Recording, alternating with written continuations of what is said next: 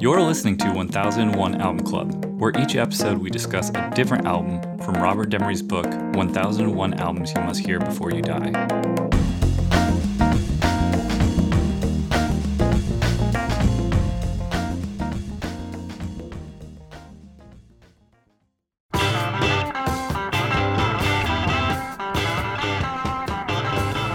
My smile is stuck. I cannot go back to your frown land. My spirit's made up of the ocean and the sky and the sun and the moon and all I can see.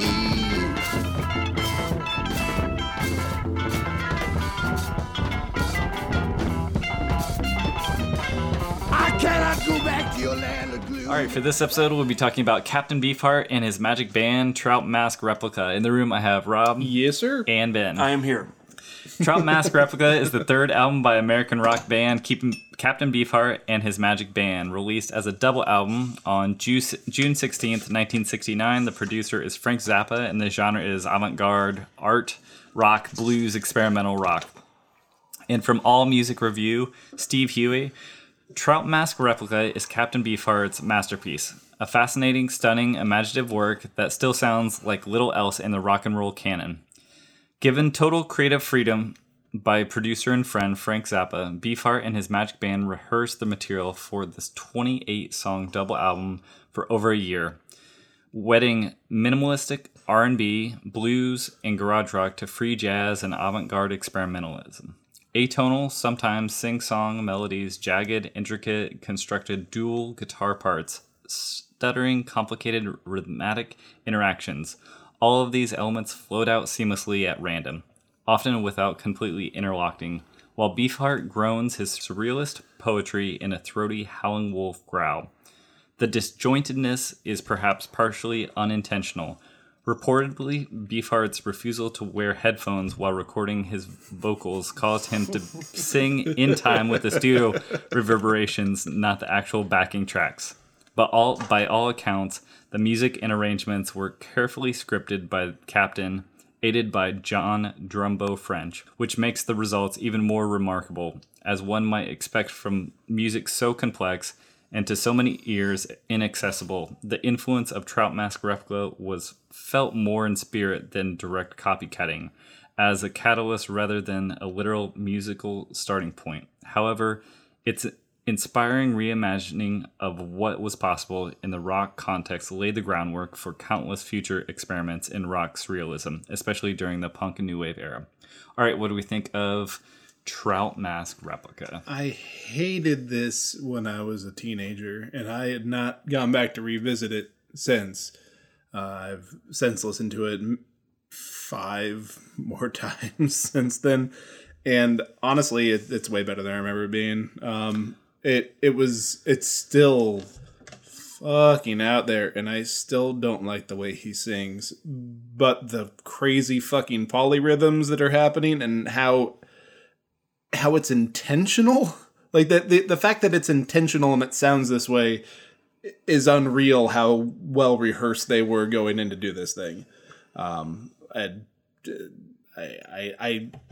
Like you don't get the music I enjoy without this, and I don't know if that's the best way to broach the subject, but yeah, I mean, without this record, there's no Robert and his musical tastes, and yeah, especially early Devo, Hardcore Volume 1 and 2, like. I thought was like the most wacky out there shit that I'd ever heard when I, got it when I was 19, and going back and listening to this, I was like, oh, they were just listening to Captain Beefheart and doing their best Beefheart impression. Yeah, it's weird. I don't like the fact he sounds like Dr. John. I don't like his Dr. John. Sounds like Howlin' Wolf to me. I mean, if I'm going to be honest, it's more Howlin' Wolf than Dr. John. Captain John Wolfe. John Wolfe. Esquire. Yes. Did you have more? No, okay. It's crazy, and I didn't know that it was almost 80 minutes long. And it's so long. It's very long. That is a lot of noise. Yeah, I kind of felt the same way that you felt, where I had listened to it. I mean, I think all of us kind of you look for different interesting weird things, and this always comes up in lists or whatever, and you're like, what is that? That seems odd, and people say it's arty and weirdness, so you're like, well, let's dig in, let's find out what's going on here. And yeah, I'm pretty sure when I listened to it before, I was like, it just did not pass the sniff test. Not getting there for me. Listening to it this week, I thought it was okay. I didn't love everything, but I do think I felt like there was a lot more good than I initially had thought.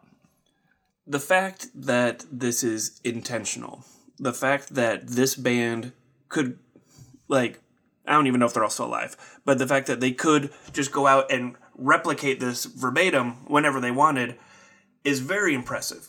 And the whole creating and recording process, it's art. That being said, I don't want to listen to it. I've now listened to it 4 or 5 times, and the first time I listened to it when I was younger, same thing for you. You're looking for something new, something weird. Someone's like, "Oh, this is new and weird." So it's like, what's behind this door? You crack it open, no, I don't like this. Just like sour milk. No, next. Are you saying this is the cottage cheese of? I like cottage cheese. This is spoiled milk. This is safe as spoiled milk. Okay.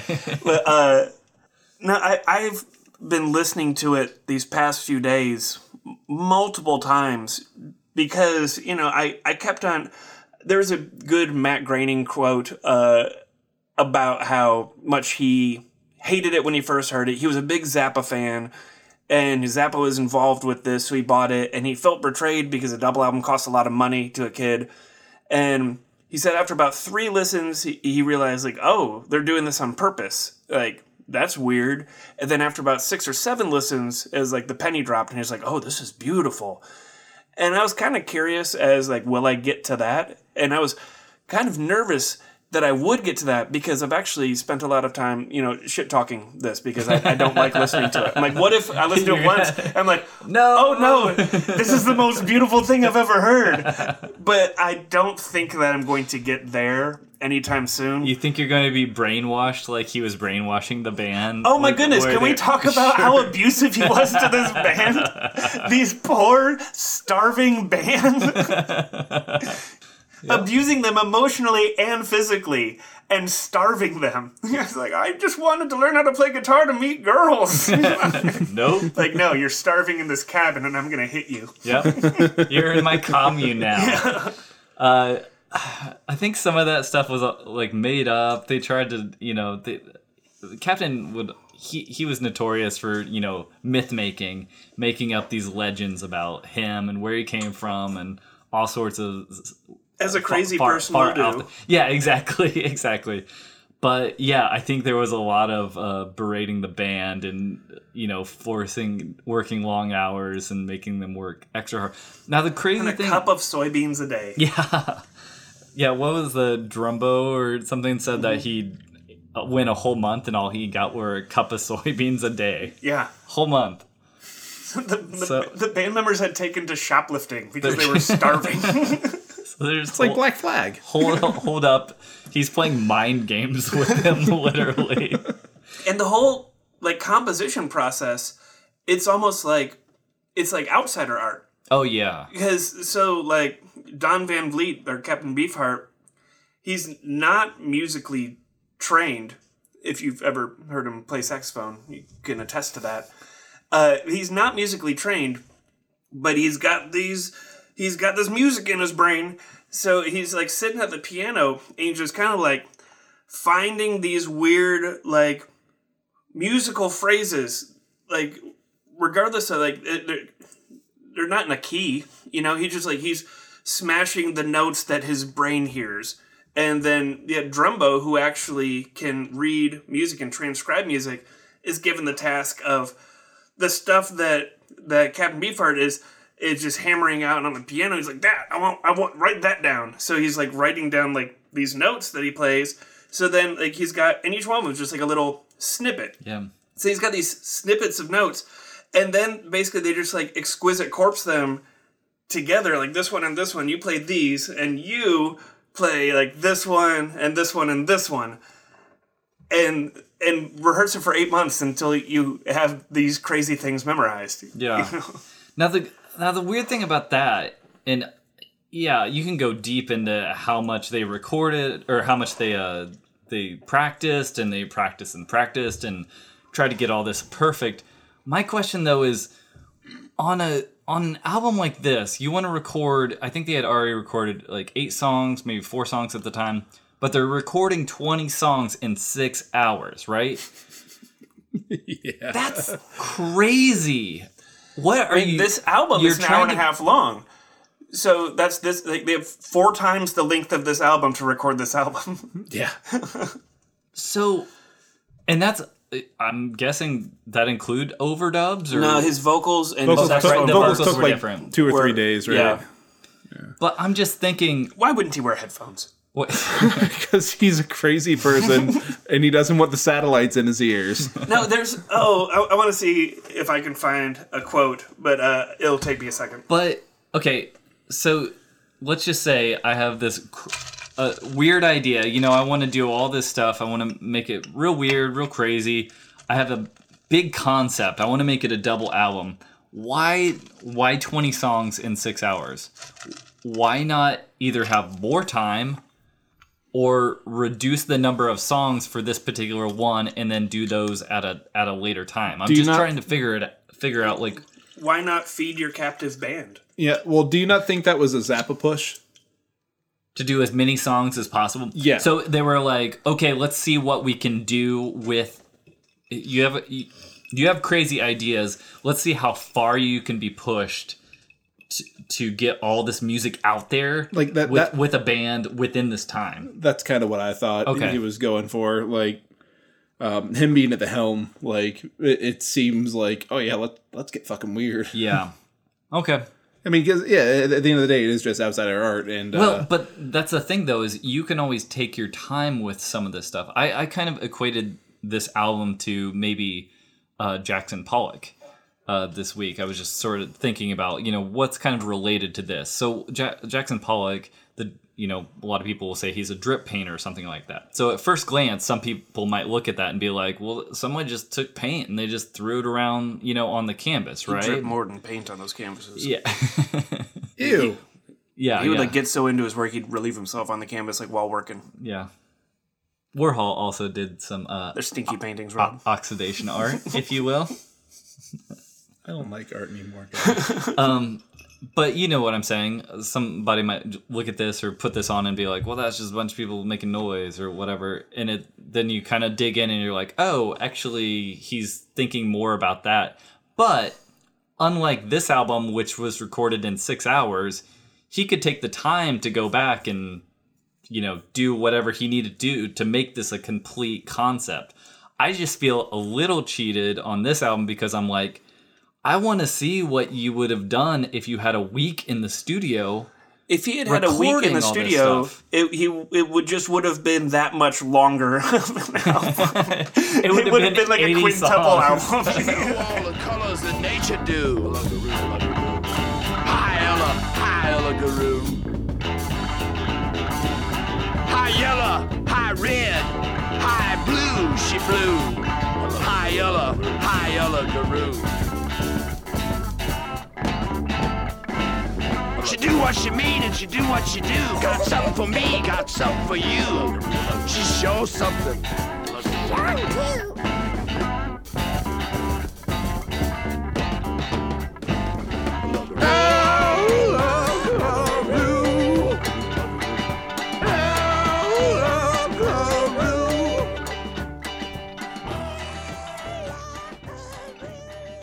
Oh, so he refuses to wear headphones in the studio when he's doing his vocal tracks.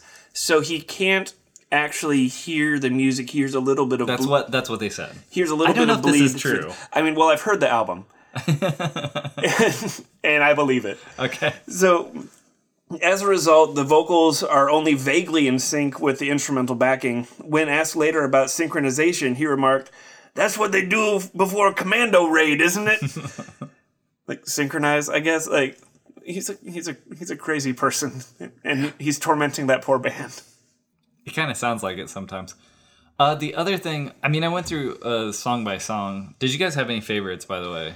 I was going to ask, because I kind of told you a couple. That breakdown on Ella Guru is fucking dope. Oh, yeah. Yeah. Yeah, like it's never a favorite song. It's just a favorite part in a song. Yeah. Really. Like, I guess a lot of the songs you have like a part or something that you attach to. There's not any song where I'm like, ooh, that's my jam. But there are, like Rob said, there's parts of songs. I wrote down, like, the one that I think was most stuck out to me was Pachuco Cadaver. I wrote down next to it, Almost a Groove.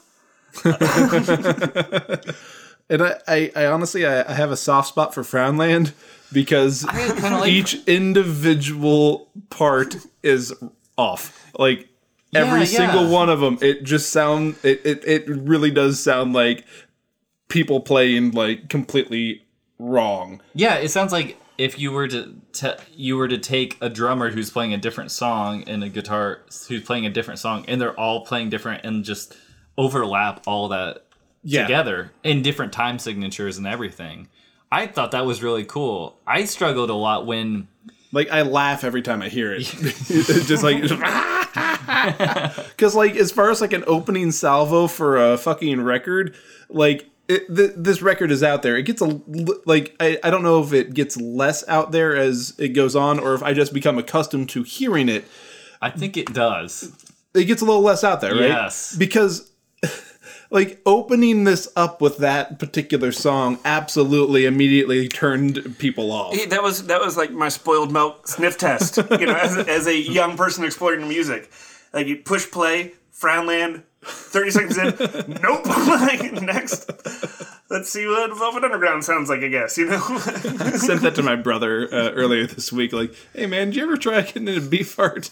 And I was like, just see if you can get 30 seconds into this song. He was like, nope.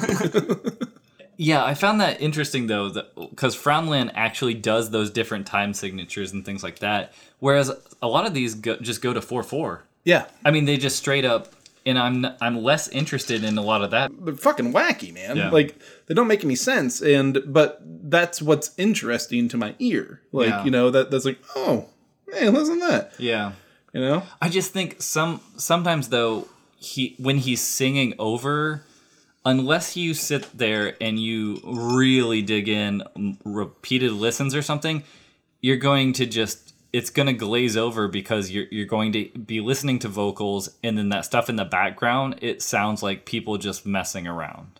Like, it really does. The vocals are the weakest part of the record to me. Like, I'm way more interested in what's happening in the background. Yeah. So I think it's strange that they made all these specific parts they practiced for so long, and then some of it is covered up in the mix by the vocals, where you would want to dig in a bit more, but it's strange that he locked these people in a room, made him practice for 8 months, gave him 6 hours to record it, and then took his sweet fucking time putting vocals down 4 days later. Like, yeah, that's true. Just a weird fucking album and a weird dude.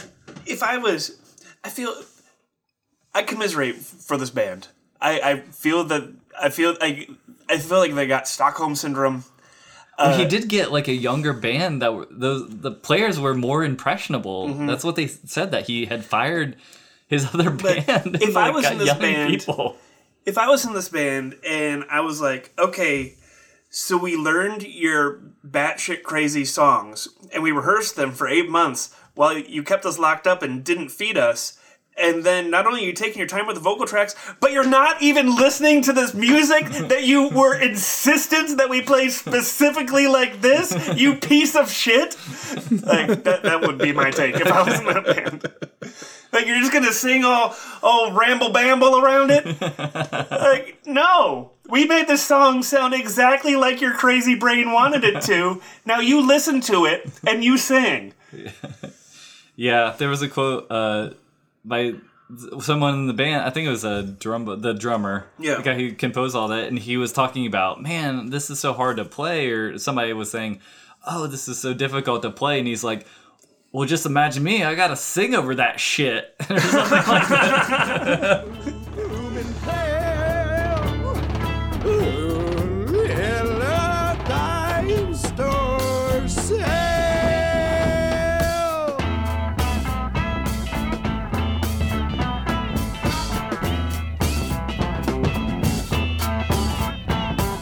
Sugar and spikes, everything nice, everything nice and crazy. That's what little worlds are. Hey, oh, lady.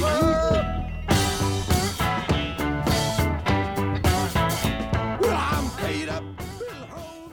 Lester Bangs.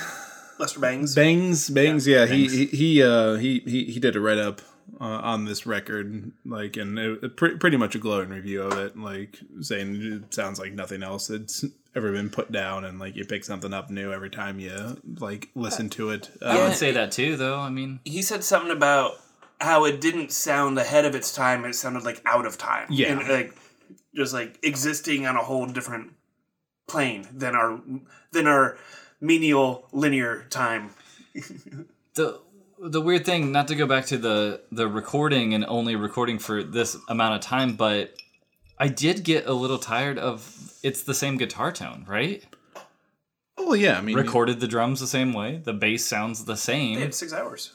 So that to me is striking because it's like, what were you doing? I mean, Well, I'll tell you you. wanted to make something interesting. You recorded, you spent all this time, and this is this. You don't Right, but change up this guitar. You don't do any of that stuff. The band This is members it. weren't contributing input. You know, they were Just playing. They were just extensions of Don Van Vliet, and Don Van Vliet may not have just been thinking about guitar tone because he's just trying to get like the demons out of his head. You know. Yeah, I just feel like to be truly unique and original and interesting, maybe also think about tonality along with this. I mean, you can do math rock and all this complicated stuff all day, all you want, but he pretty much threw tonality out of the fucking window with this. Like, this is as atonal and dissonant as anything that's ever been put down to tape. I heard his stories like covering cymbals with cardboard and stuff like that, just trying to go for atonal. Yeah. so basically he wanted all the songs to sound repetitive, the same, have this mishmash of Like, I don't... not have a unique, voice sounds- within anything. I think that it probably sounds exactly how he wanted it to. Yeah. And it's the pet sounds effect. Yeah. So it's sort of like but like This is it. But the other way. but the dark side. The other side of that coin. the inverse pet sounds. There's a good quote in a review by Robert Christgau that I liked. He said, "This album is great played at high volume when you're feeling shitty because you'll never feel as shitty as this sounds. B+." What do you think, Rob? Wait, ultimately, how do you feel about it? I think are we all on the same page that it should probably be in the book? I mean, Just to be different, just to have that an uniqueness. artistic statement. I that is think for they sure. could have dropped his first record, which is a little more accessible, and just put this like one Safe in. as Milk, though. I prefer Save This. Of course you do, but that's not. I don't think that's the point of Captain Beefheart. Like, at the end of the day, the thing he's known for isn't Safe as Milk. It's because of this record that we know him and the subsequent bands and sounds that came afterwards. Like, it can't be understated how important this was to the future of rock music. It doesn't make it any easier to listen to, but it is weird capturing, like, every now and again you hear like just a little bit of like, oh fuck yeah, like just little clips of brilliance in between like the ramblings of a madman and a band just playing perfectly the insane shit that dude made him play. So no, yeah, I think it deserves to be in this record. I think it deserves to be in this this book, it's not going to be a thing I go back to and re-listen on the regular. So, yeah. Is that neutral? No, it's a positive. Okay. Net positive for me, but it is a work of art. And I don't want to listen to this record. It's fucking Skittle shit paintings. Would you recommend it to anybody? I wouldn't. Like, okay. I would take Abba Zaba over any song on this record, any day of the week. Do I think it belongs here? I mean, yeah, because you should it's important to push the boundaries, and he more than pushed the boundaries. He left him in the dust behind him, and someone's got to do that. Had he not done it, would someone else have done it? I think probably, eventually. There's always going to be crazy people with impressionable young bands that they can just torment and bend to their will and starve and emotionally abuse. I'm glad he captured it. I'm glad that there's a historic record of this. That being said, I just don't like listening to it. This is important. This means something. Right? Yeah, it's a pillar of mashed potatoes. Yeah. I like parts of it. I like the more Delta blues parts, where it's more cohesive, and I like the parts where it's more like a math rock experimentation of different parts playing over each other. I appreciate some of the poetry, maybe not all of it, and I kind of like his voice. Although I like Howlin' Wolf and some of those other blues musicians that have sort of that deep gravel voice, Muddy Waters and everything. And so he's stretching, if you want to say blues or rock or whatever, in that completely far out direction. Who knows what it is? Yeah. But I think it is a little overwrought. It's way too long. It could absolutely get the point across with a single album. Had this been like a 30, 40-minute record, which I might have a better opinion. I think so, yeah. And I think a lot of people would. Now, I'm all for people doing whatever they want to do, and maybe this is just like what he needed to do to get it across, and, he wanted everything exactly this way. That's fine. But I do feel like some of the songs do they go into this like 4/4, they go into these almost traditional patterns, and so it just seems not as enjoyable as trying to stretch my mind out a little more with the weird stuff or whatever. I do like the sequencing, though. He kind of brings it in with different elements of that slow blues, or this doesn't have the band, it's only his vocals, and doing different things, having a completely instrumental part. But yeah, I'm gonna go neutral just because I don't totally hate it. I actually kind of like some of the songs, and I would probably put some of the songs on a mixtape or listening to them again as strictly as blues kind of songs. For who? I like could, a friend of yours? Someone you're trying to freak out? No. I mean, there are some songs like Sugar and Spikes and I like the falsetto backing vocals in Sugar and Spikes. China Pig, which is the one that we just listened to. It has that very far away bluesy sound. It almost sounds like a field recording or something like that. Yeah. Kind of things like that. Like I would put that in somewhere. But yeah, some of the more just here's it doesn't sound cohesive together and everything.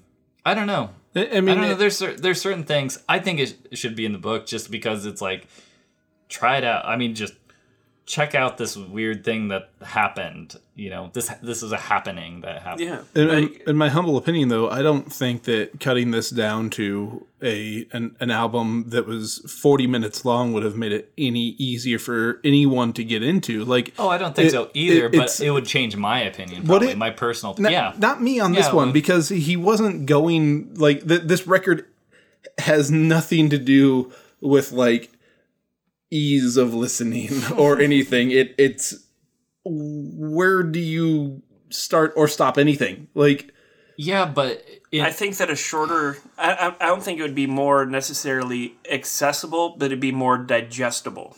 If exactly, your brain turns off at a certain point. Listening to this straight through, your brain just is not I know. just going to turn off, right? I know. And so you're literally just listening to some of the songs without an appreciation for actually what's going on within the album. I think that's just inherent in how we listen to music and how we, can take it in and everything. Would you agree with that? Yeah. If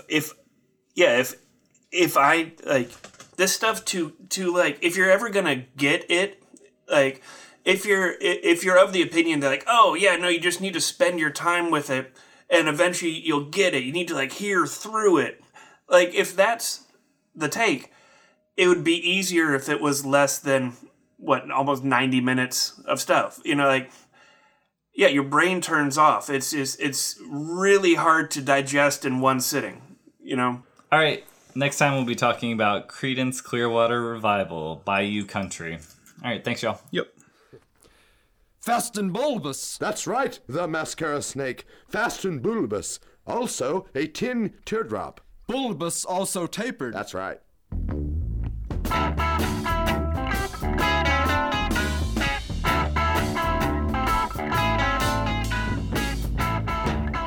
Peanut, her little head clinking like a barrel of red velvet balls, full pass noise. Treats filled her eyes, turning them yellow like enamel-coated tacks. Soft like butter, hard